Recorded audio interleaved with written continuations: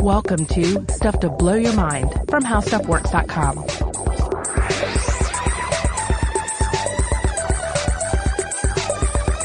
Hey, welcome to Stuff to Blow Your Mind. My name is Robert Lamb. I'm Christian Sager. And I'm Joe McCormick. And hey, this is part 2 of our 2017 Ig Nobels series. That's right. If you haven't listened to the first one, I recommend that you go back, at least listen to the first 20 minutes, because we set up the stage for what Ig Nobels are, how we've covered them in the past before, and what we're doing here today. This is really a continuation of us observing the prizes. That being said, if there was ever a multi-part episode that you could just drop in at any point, it's this one. This is a grab bag. Yeah, because basically we're just taking the 10 different winners for the 2017 Ig Nobel Prizes, we divvy them up, and we're each taking the lead on a different study, discussing why it's cool, why it's funny, and exactly what the science is. In the last episode, we talked about liquid cats, cave bugs, and didgeridoo therapy, along with weird coffee mugs. And now we're going to get into even weirder stuff. Okay, so the first prize we're going to discuss today is the 2017 Economics Prize, awarded to Matthew Rockloff and Nancy Greer, quote, for their experiments to see how contact with a live crocodile affects a person's willingness to gamble. Okay. This sounds like something out of a James Bond film right here. Right, I'm imagining that this is based in Louisiana or Florida or something, where live crocodiles are a common sighting, and then you may go gambling afterwards? Based in Australia, where okay. You can gamble and you can handle saltwater crocodiles. All right, yeah. So the paper is called Never Smile at a Crocodile. Betting on electronic gaming machines is intensified by reptile-induced arousal. I would say, actually, we should put an asterisk on the statement in that title there, because that's partially true, depending on what kind of gambler you are and some other things about you. Okay. It was published in the Journal of Gambling Studies in 2010, and so there are a lot of slot machine studies out there. You guys have a whole episode on that, right? Yeah, we do. Yeah. We do. Mm-hmm. And I think we could do more. Robert and I have talked about doing episodes entirely on rat slot machine studies. There's just tons of research on slot machines, and there's a reason for this. Slot machines, or as the literature refers to them, electronic gaming machines, or EGMs, they're kind of a perfect predator. Yeah. They're brilliantly designed to exploit vulnerabilities in human psychology and risk management behavior. Gambling with EGMs tends to produce this state of what's known as autonomic arousal. You and I would just probably call this excitement, physiological sensation of excitement in the body that the brain tends to interpret. Sometimes in the case of gambling, interprets as a lucky streak, which keeps you gambling, and it leads to this vicious cycle where it's more and more arousing and you just keep wanting to bet more and more money. Autonomic arousal, not to be confused with reptile-induced arousal. Well, no, reptiles could create a state of autonomic arousal, but right. Not one and the same thing. One could lead to the other. So, I think EGMs are an interesting thing to study, and this kind of research really matters because they fit into a similar category that I would put social media interface design in. This successful technology design that is actually better at its job than is good for us. Mm-hmm. What do y'all think about that with social media interfaces? I would say it's a great success story in terms of designing technology, but success doesn't necessarily mean morally good or good for our lives. Well, I think when I think of a slot machine, I instantly think of somebody that's kind of shackled there to the machine, and they're just pushing buttons, and there's this idea that it's going to pay off for them, and then maybe it does pay off a little bit, and then they keep going. Right. And with social media, you do see a similar situation. Someone has their phone out, they're constantly checking this feed or that feed, this social media app or another. Right. And the win in this case, I guess, would be somebody contacting them directly or some sort of response How to many likes did I get on my tweet? Or you might even have a real win. You could have a meaningful interaction with somebody you care about on social media, or you might come across an interesting article that you're glad you read. Those are the little wins, but maybe it just keeps you playing after that, we seeking discussed this more a wins. little on our Is Social Media Making Us Crazy episode from last year. And I think, if I remember correctly, the literature basically assumes, and they're still looking into this, of course, that the same parts of our brain that are lit up by gambling are lit up by social media. I think that's a highly successful and correct analogy.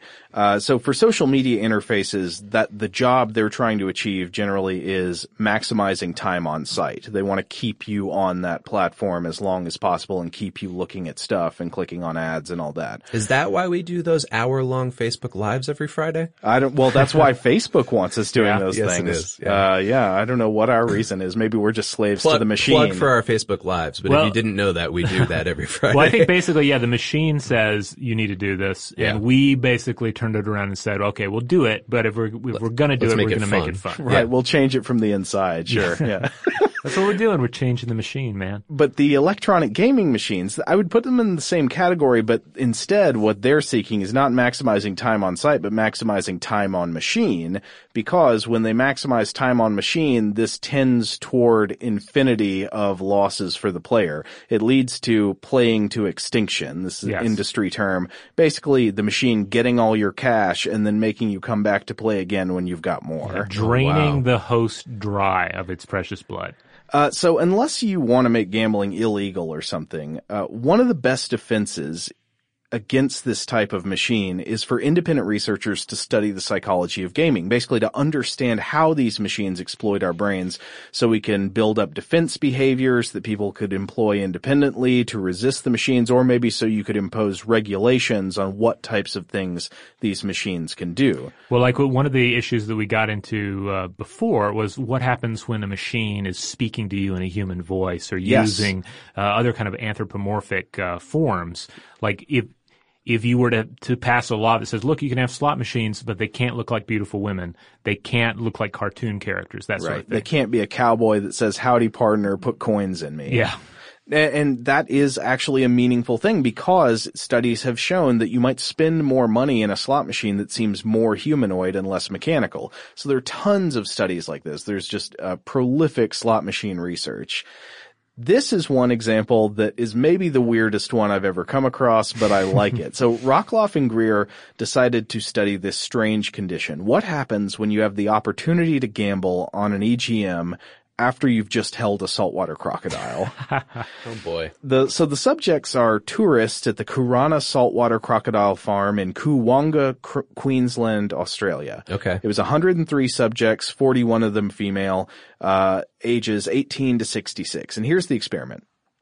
Under two different conditions, subjects would be given money. They'll give you $20, and then they ask you to play a laptop simulated EGM, sort of a slot machine simulator written in Visual Basic on a laptop computer, where you would get to gamble with the money they just gave you. And the two different conditions were this. You could either play this game right before you walk into the crocodile farm, or right after you have cradled a 1 meter long saltwater crocodile in your hands. Huh. So there are some independent variables going into this, right? You've got obviously the control condition and the test condition. Did you just walk in or have you handled a crocodile? And so that is supposed to correspond to your level of arousal. They did a galvanic skin conductance test to sort of check this and see, okay, were people actually showing physiological signs of arousal? And they determined, people who held crocodiles were physiologically aroused. But the other independent variables would be problem gaming status, like do you have any of the risk factors for being a problem gambler, or affective state. Are you having negative feelings right now? And so they'd establish that by a questionnaire that they administer at the time of the test, like are you having emotions that we'd usually classify as negative affect or positive affect? Okay. And then the dependent variables, this is what they were seeing was coming out from those variables, was bet size, how much you bet, speed of betting, how fast you bet, and final payouts, like what's your bottom line at the end of the game. And the results they found were that compared to people in the control group, holding a crocodile could affect problem gamblers in a couple of different ways. If you held a crocodile and had negative emotions, you actually placed lower than average bets on the EGM. So if you're somebody who's at risk for problem gambling, they hand you a crocodile and you don't like it and you have negative emotions, you'll actually it will tamp down your problem gambling behaviors. You're less likely to spend more. Interesting. But if you are a problem gambler or have these, risk factors for problem gambling, and you hold a crocodile and you don't have negative feelings about it, you actually place much higher than average bets on the EGM. Sure, that's what I imagined would happen, that there's some kind of I held this dangerous animal and everything turned out okay, so now I'm willing to take more risks. Well, so here's how the researchers interpreted it. I'll see what you guys think about this. Okay. The way they interpreted it is they're going on what's known as the two-factor model of affective states. So the way they think affective states tend to happen is that we first of all experience physiological arousal. Like there are feelings in the body that tell you something of emotional significance is happening. Mm-hmm. And then secondary to that, you cognitively think about it and give it some kind of meaning or significance or cause. So what would happen, say, if you suddenly a car is driving head on at you in the highway is first you have the feelings in your body. There's some kind of arousal, and then you use your sense data and your thoughts to kind of say, okay, here's why that's happening. I'm afraid because a car is coming at me. And so what that means though is that the feelings of arousal in the body are not necessarily linked to their actual causes. It's just something that we sort of figure out secondary to having the feeling. Yeah. And so the way that might work in a gambler is if you do something dangerous or something arousing, like holding a dangerous reptile, you get this physiological sense of arousal, but the gambler who doesn't have fear emotions really about that animal or any other kind of negative emotions can just interpret that free-floating arousal as a lucky streak. Oh, wow. So it's like I'm pumped up by what just happened, and that means I'm good to go. Let's gamble.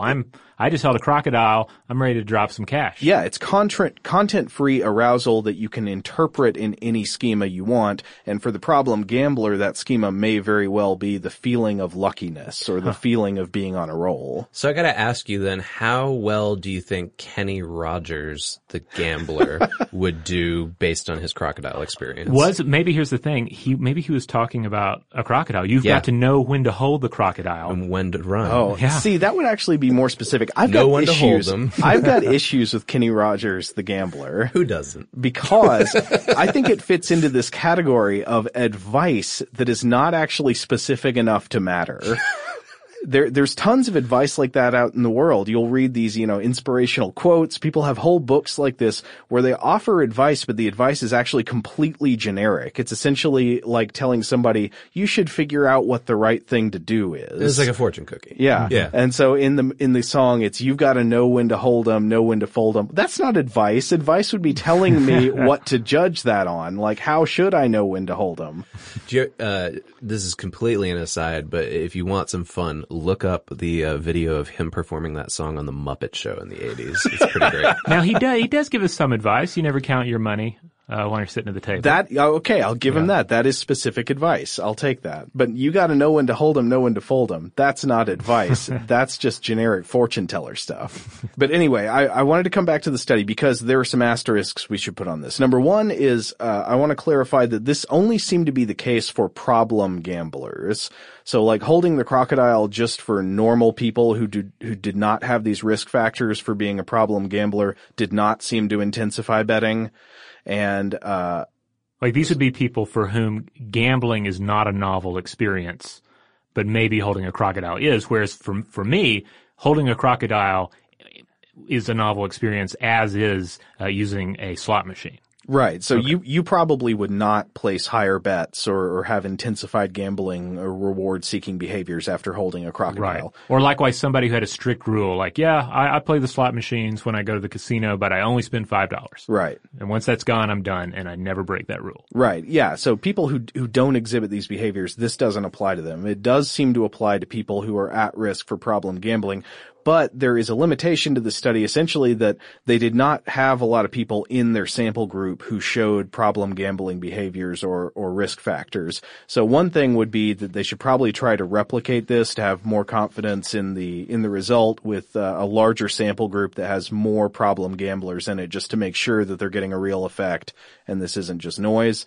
Now remember also the thing is that even among the problem gamblers, it was only when you don't have any negative moods or negative feelings about holding the crocodile that it leads to these intensified behaviors. If you have these negative moods you report, it actually kind of seems to moderate your gambling behavior. And so that sets up this quote I want to read from the paper. Quote, in some low-intensity negative moods, such as boredom or mild anxiety, contribute to large bets among at-risk players, whereas high autonomic arousal without negative moods also produces relatively large wagers. Taken together, the results suggest that betting among at-risk players may be motivated both by attempts to alleviate low arousal dysphoric moods and by high arousal induced positive expectations of winning money. Yeah, totally. This lines up with the social media thing as well, I think. Yeah, that makes sense. So it's like when you're a problem gambler and you participate in these gambling behaviors, it seems you may be trying to counteract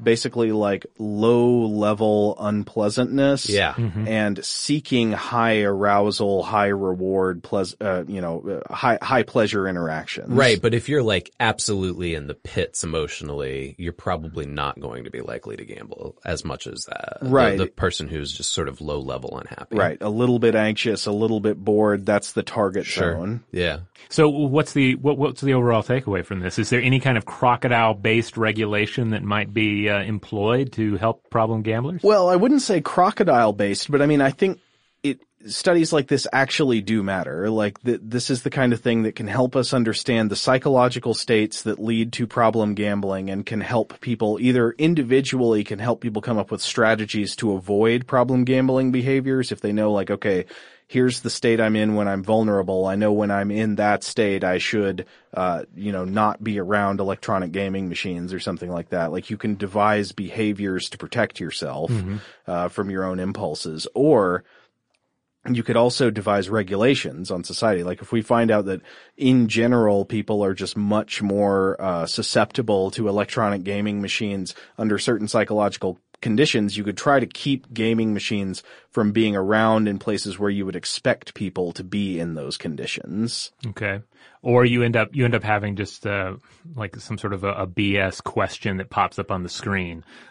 Please rate your depression level, and if you rate it appropriately, then it won't let you play. Right. And then you do it again, and you just click the number that's required. Right. It's like having an age gate on a machine. Guys, this doesn't some sound kind like of capitalism test. to me. They have a test in the machine to see if are you having kind of like no real strong negative emotions, but experiencing high arousal. I don't know how you test for that, but if you detect that, it's like you better not gamble right now. I mean, if you wanted to do it physiologically, you could actually do a galvanic skin conductance test. You could test for arousal with a physical test and not a questionnaire. Yeah, I could see that. You like put your arm into a cuff of some sort and it tests it out. Yeah. It's like you're too aroused. You can't play right now.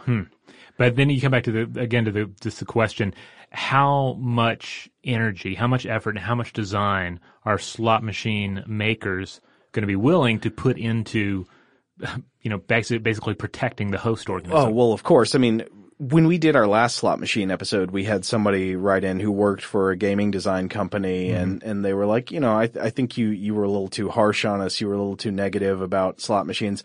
I don't want to demonize them too much because I can understand, like, under plenty of conditions, they might just be a fun thing people do. Like, if they've got certain limits on how much they bet, it might just be a cool recreational activity. I don't have a problem with that, but I think we should recognize that certain people have conditions that make them vulnerable to this and that can be incredibly destructive in their lives. Well, I think one of the things that we observed in that episode is that the origins of the slot machine were very mundane and fun. It was about administering a prize in a simple game, not unlike like a trivia machine or something in bars today.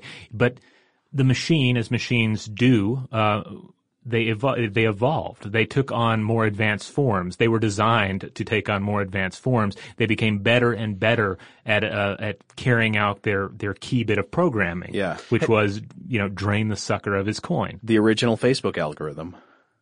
Have you guys noticed this trend in video games lately when you're in like an immersive world video game that there is almost always a gambling component to it? Oh, yeah. Like if you're in like Skyrim, you can gamble. If you're in Red Dead Redemption, you can gamble. I'm trying to remember what the most recent one. Oh, The Witcher. I was playing one of those Witcher games. It's like everywhere you go, you can sit down and gamble. I would say that the games like that incorporate gambling elements even outside of the gaming within the gaming thing. So in a lot of these games, you can walk up to a slot machine and play it, or you can play cards, but also, when you're in the world, there are variable reward payouts where, for example, if you're achievements. Yeah. You might kill certain enemies or something, and they've got goodies they give you when you loot them. And you notice you don't get the same thing every time. And it's not guaranteed. It's variable payouts, just like a slot machine. Mm-hmm. And the variable payouts are a psychological hack. The variable payouts make us think like, oh, it could be really big next time. I'm going to keep doing it. That's what leads to grinding in video games. Yeah. I wonder though if there's something about the actual placing of gambling into those games that psychologically gets players to play longer. Yeah, I think that could very well be. All right. On that note, we're going to take a break, and when we come back, we are going to jump into the Cognition Prize. All right, we're back. Cognition, you say? What have we got here?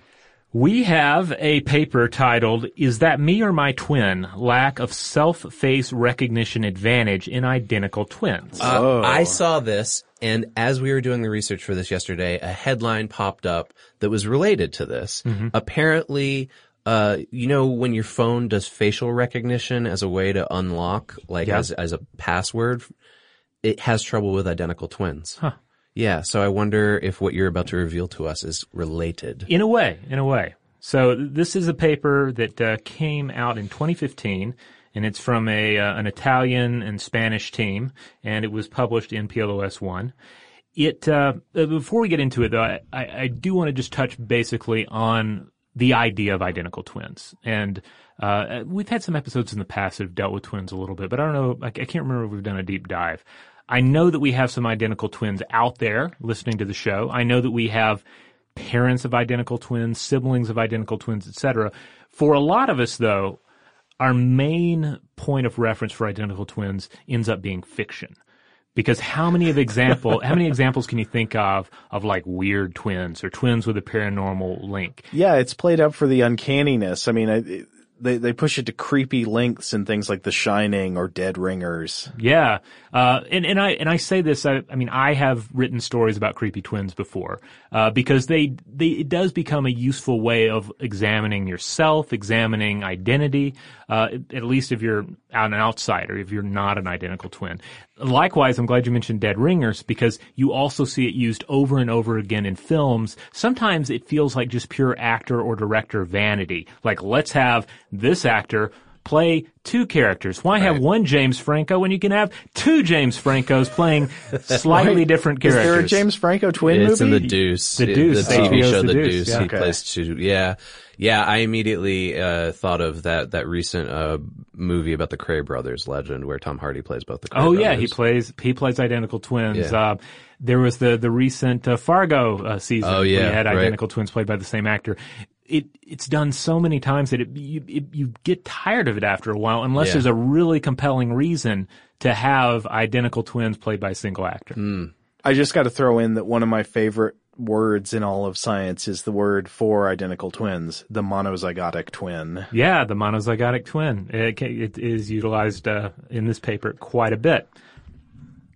Now, on top of it, so basically it comes down to the idea that for us non-twins, identical twins are a way to unravel ourselves. They perplex us, and they toy with our sense of self-perception. And as the researchers on this paper, this 2015 paper, point out, science has generally overlooked the conundrum of self-facial recognition in identical twins. We have a lot of twin studies out there, but there hasn't been a lot of papers that have looked at what happens when an identical twin looks at a photograph or an image, a representation of their own face. Do they experience some kind of cognitive dissonance? Yeah. Okay. Because consider, for the rest of us, for those of us who are not identical twins,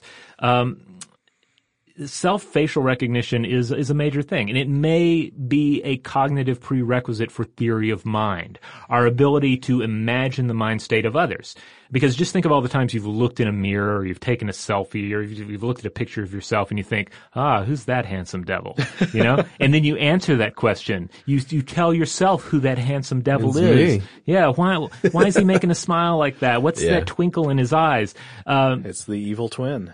Well, I'm painting it in shades of vanity here, but there's a basic cognitive process that's going on when you do that. You are identifying yourself and thinking about who you are. Well, I mean, people respond in hilarious, obsessive ways to their own reflection when you notice it. Like, there's a reason that a lot of places will put mirrors near elevators where people need to wait for things. Right. People time flies when you're looking in a mirror. You can obsessively gaze into this image. Yeah. Right, rather than worry about the people that are next to you in the elevator. Yeah, right. Yeah.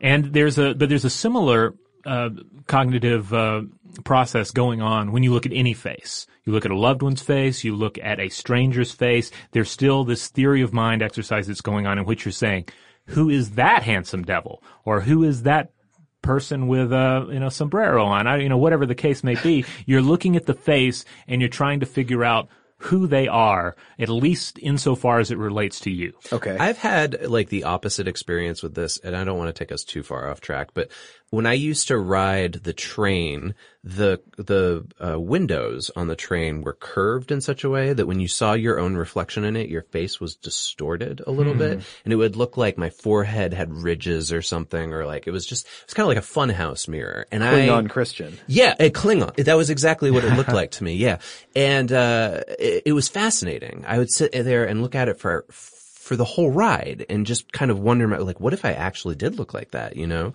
So there is a weird sort of obsessiveness with our own reflection, but also like just a slight variation on it. Yeah, I mean, I think you see this in Skype calls. And FaceTime calls where everyone's looking at their own picture instead of the camera. Or maybe they're looking at other people's pictures. I notice it with my son because he's just, when I put him on FaceTime calls with relatives, he's just captivated by the little version of his own face. Right. And he's not even thinking about the call, much less someone on the other line.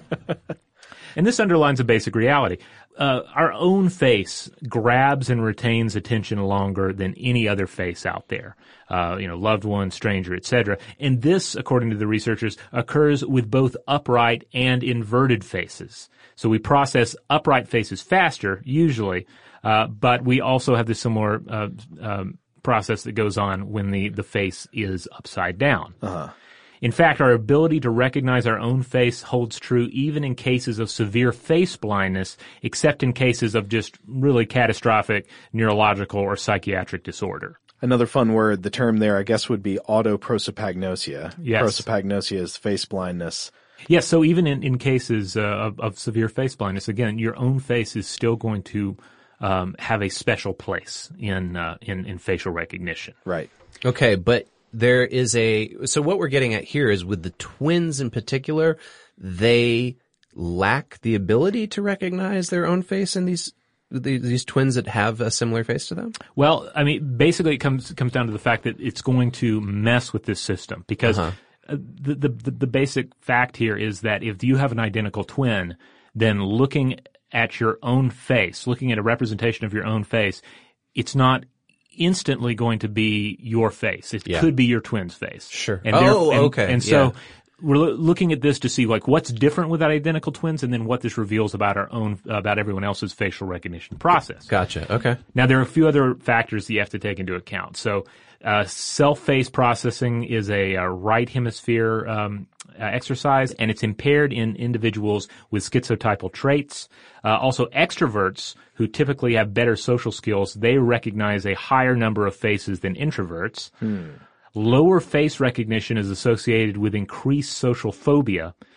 So in all of this, personality plays a role in facial recognition as well, twin or not. So this is good because it gives me a reason to explain to my wife why I mix up like actors and actresses all the time. Because she's like, you just think everybody looks alike. And well, no, it's because actually I have lower face recognition because of my increased social phobia. There you go. So given all of what we've discussed so far, monozygotic twins, they pose an interesting exception to the uniqueness of the self face. Because again, when we see a representation of our own face, we instantly know who that is. There's no room for doubt. And the idea here with an identical twin, there's going to be at least a little room for doubt. Granted, if one has an evil goatee or something, it's going to throw things out the window a bit. Right. But for the most part, this is interesting to look at because it turns things on its head a little bit. Okay.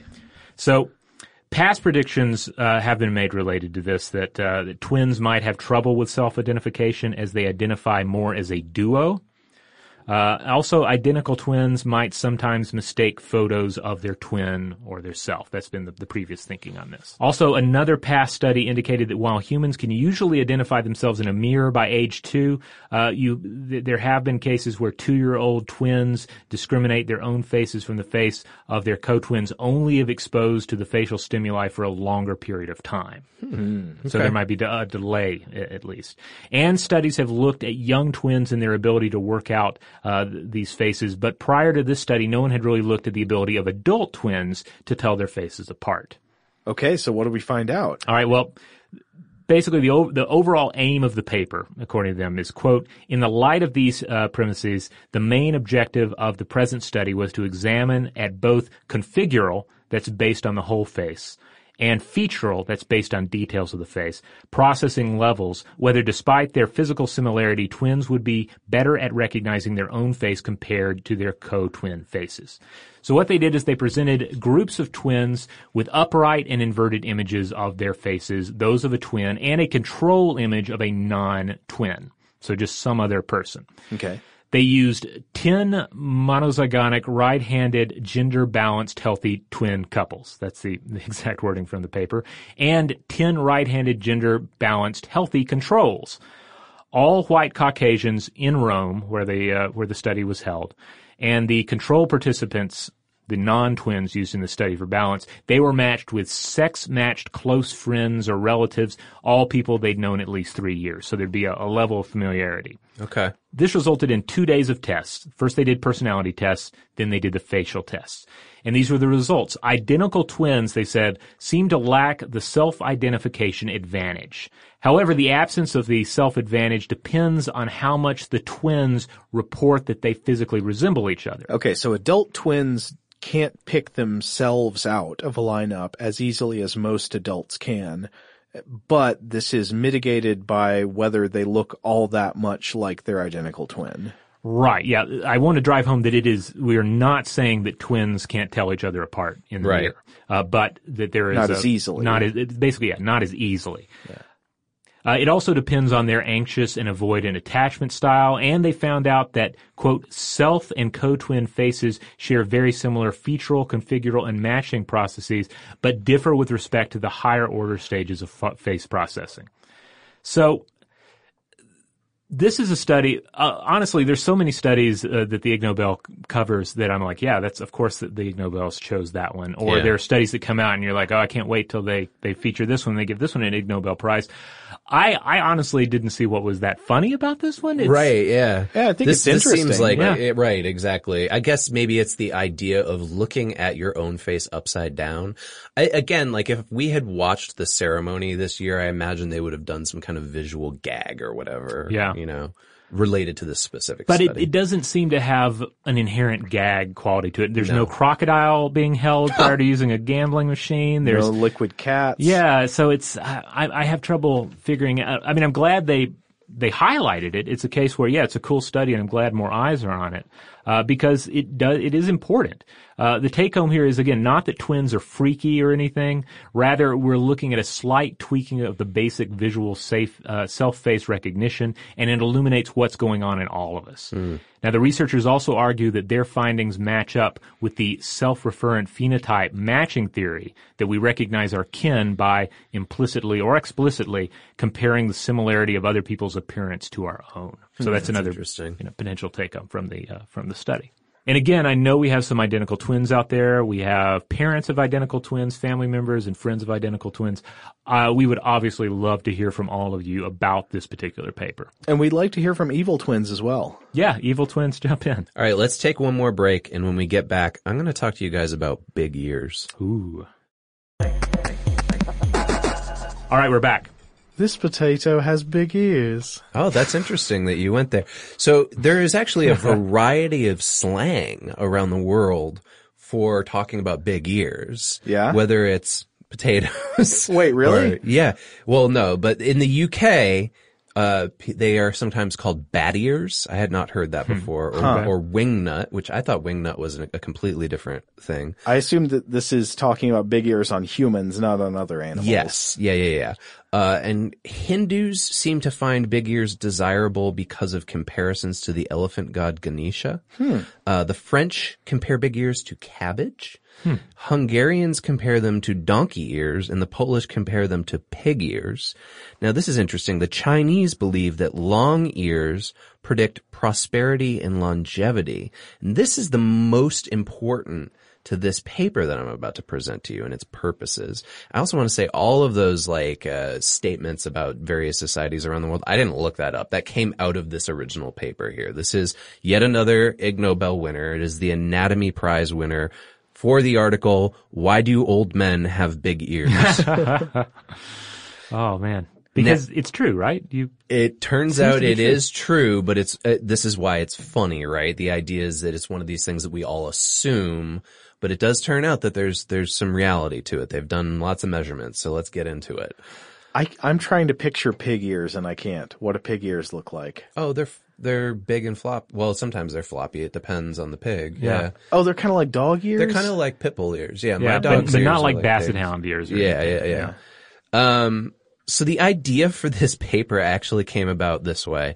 19 members of the Thames faculty of the Royal College of General Practitioners were just sitting around brainstorming. And the first question that came up to them was, why do old men have big ears?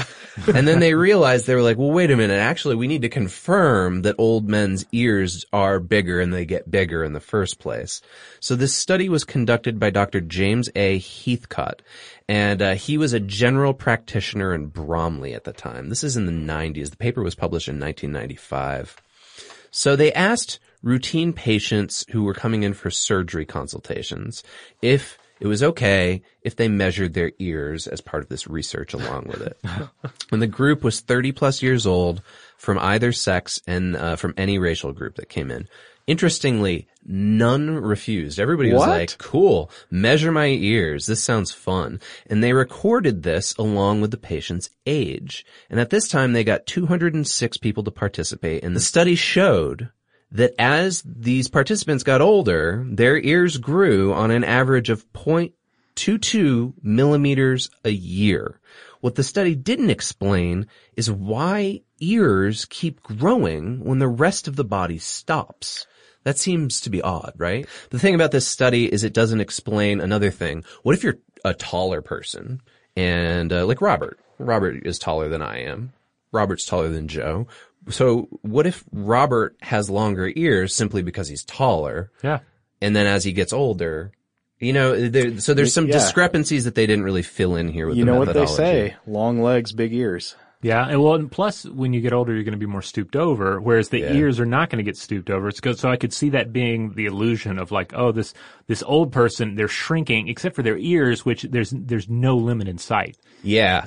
And they also didn't answer, for instance, like, all of the elderly people that they checked their ears, they were all English because they're all in this one small spot. So they didn't really replicate it across cultures or ethnicities, right? So this study was actually replicated in Japan in 1996, and they found the same thing. Yes, ear length still correlates with age, even when it is corrected for height. But still, there's all these alternative interpretations that remain. So for instance, are people who are young now, when they turn old, are they also going to see their ears age in the same way? Is ear length changing and getting bigger as you get older? Is it environmental? And if it's environmental, what could be responsible for big ears? One of the questions was literally the idea that people who were older at the time that they were doing this study, when they were younger, it was more common for their parents to box or scrub their children's ears. So they thought, well, maybe that could have affected it. I mean, my guess on the size would just be flesh drooping effects. Yeah, or something related to the way the ear grows, like the inner the inner portions of the ear kind of growing out. Yeah. Is the ear like a tree? Like every year it gets a new ring? Yeah, I mean, maybe that's how aliens will categorize human captives, that they, all right, measure the ears, see how old this one is. But Heathcott didn't really account for any of that in his study. So I turned to another analysis of this. Because the study is over 20 years old, I looked at Alice Shirrell Caswell's research on this for Improbable Research. So the organization that puts out the Ig Nobels. So this is where it came about from. So Alice addresses in her paper, first of all, the original study is very patriarchal because it focuses on men. Now, that's only in the title. She acknowledges that the Japanese and subsequent German studies confirm that old women have big ears too. But I do want to point out that is just poor phrasing of the British study. It was clear that they didn't discriminate on participants based on gender. I think they were just using the old men term jokingly because that was what people have been talking about. Yeah, white old men. They had based the entire study on this joke on comment. this hook. Yeah. Exactly. Now, the German study was conducted in 2007, and they used photos instead of measuring like real ears. I imagine they must have been to scale these photos. They used photos of 1,448 ears, and they measured them in 15 different ways. And they found that female ears show a lesser increase than those of men. So far across these three studies, we've learned that yes, people's ears grow as they get older. Yes, women's ears also grow along with men's ears, but that it seems like, at least in the German study, that female ears have lesser increase. So that is really the gist of all of these studies. I think they're awarding an older study, because Alice came along and was like, hey, wait a minute, this deserves a second look. Now, why is it funny? Well, because of the whole hook of the whole old men have big ears thing. We all just assumed that to be true. Mm-hmm. Nobody ever thought you'd sit down and actually measure people's ears with a ruler or like a, like a tape measure or something like that, right? But it does seem to be actually important. And the reason why, there's still questions to be answered. We still don't know why ears keep going when the rest of the body stops, right? Mm-hmm. And then the gender difference in the rate of growth seems like it's something important as well, especially in terms of just understanding human biology and anatomy. Well, it also, you have to wonder too about earrings and piercings and various, which is it's going to vary from culture to culture. Right. But in many cases, you're going to have more females than males using the piercings or the earrings. Yeah. And is that going to increase length of lobe? And I think about like my friends in the punk scene who got like lots of earrings and got like big gauges placed in their lobes, mm-hmm. and how their ears look now too. Yeah. That could be an effect as well. So there you go with some environmental possibilities. I don't know about boxing or scrubbing though. Yeah. So we're potentially looking though at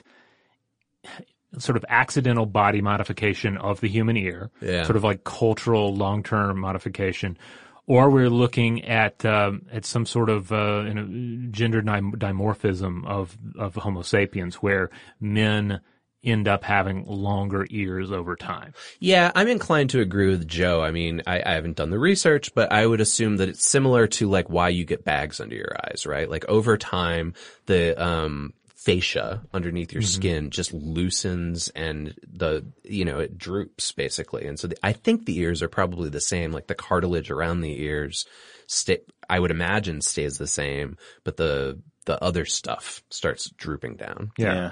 All right. So there you have it. We've covered in this episode the use of saltwater crocodiles on problem gamblers. We've looked at facial recognition in twins, and then the size of old man ears. So if you have any anecdotes or maybe some of your own research to share with us on these topics, you can find us on Facebook, we're on Twitter, we're on Tumblr, and we're on Instagram. We've also got our fantastic Facebook discussion group. Yeah. The discussion module. You can find it on our Facebook page.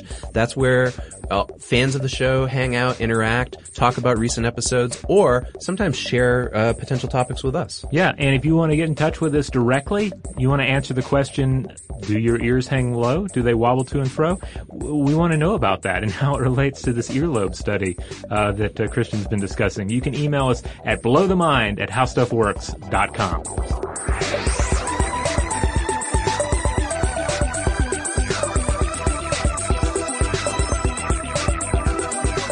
For more on this and thousands of other topics, visit howstuffworks.com.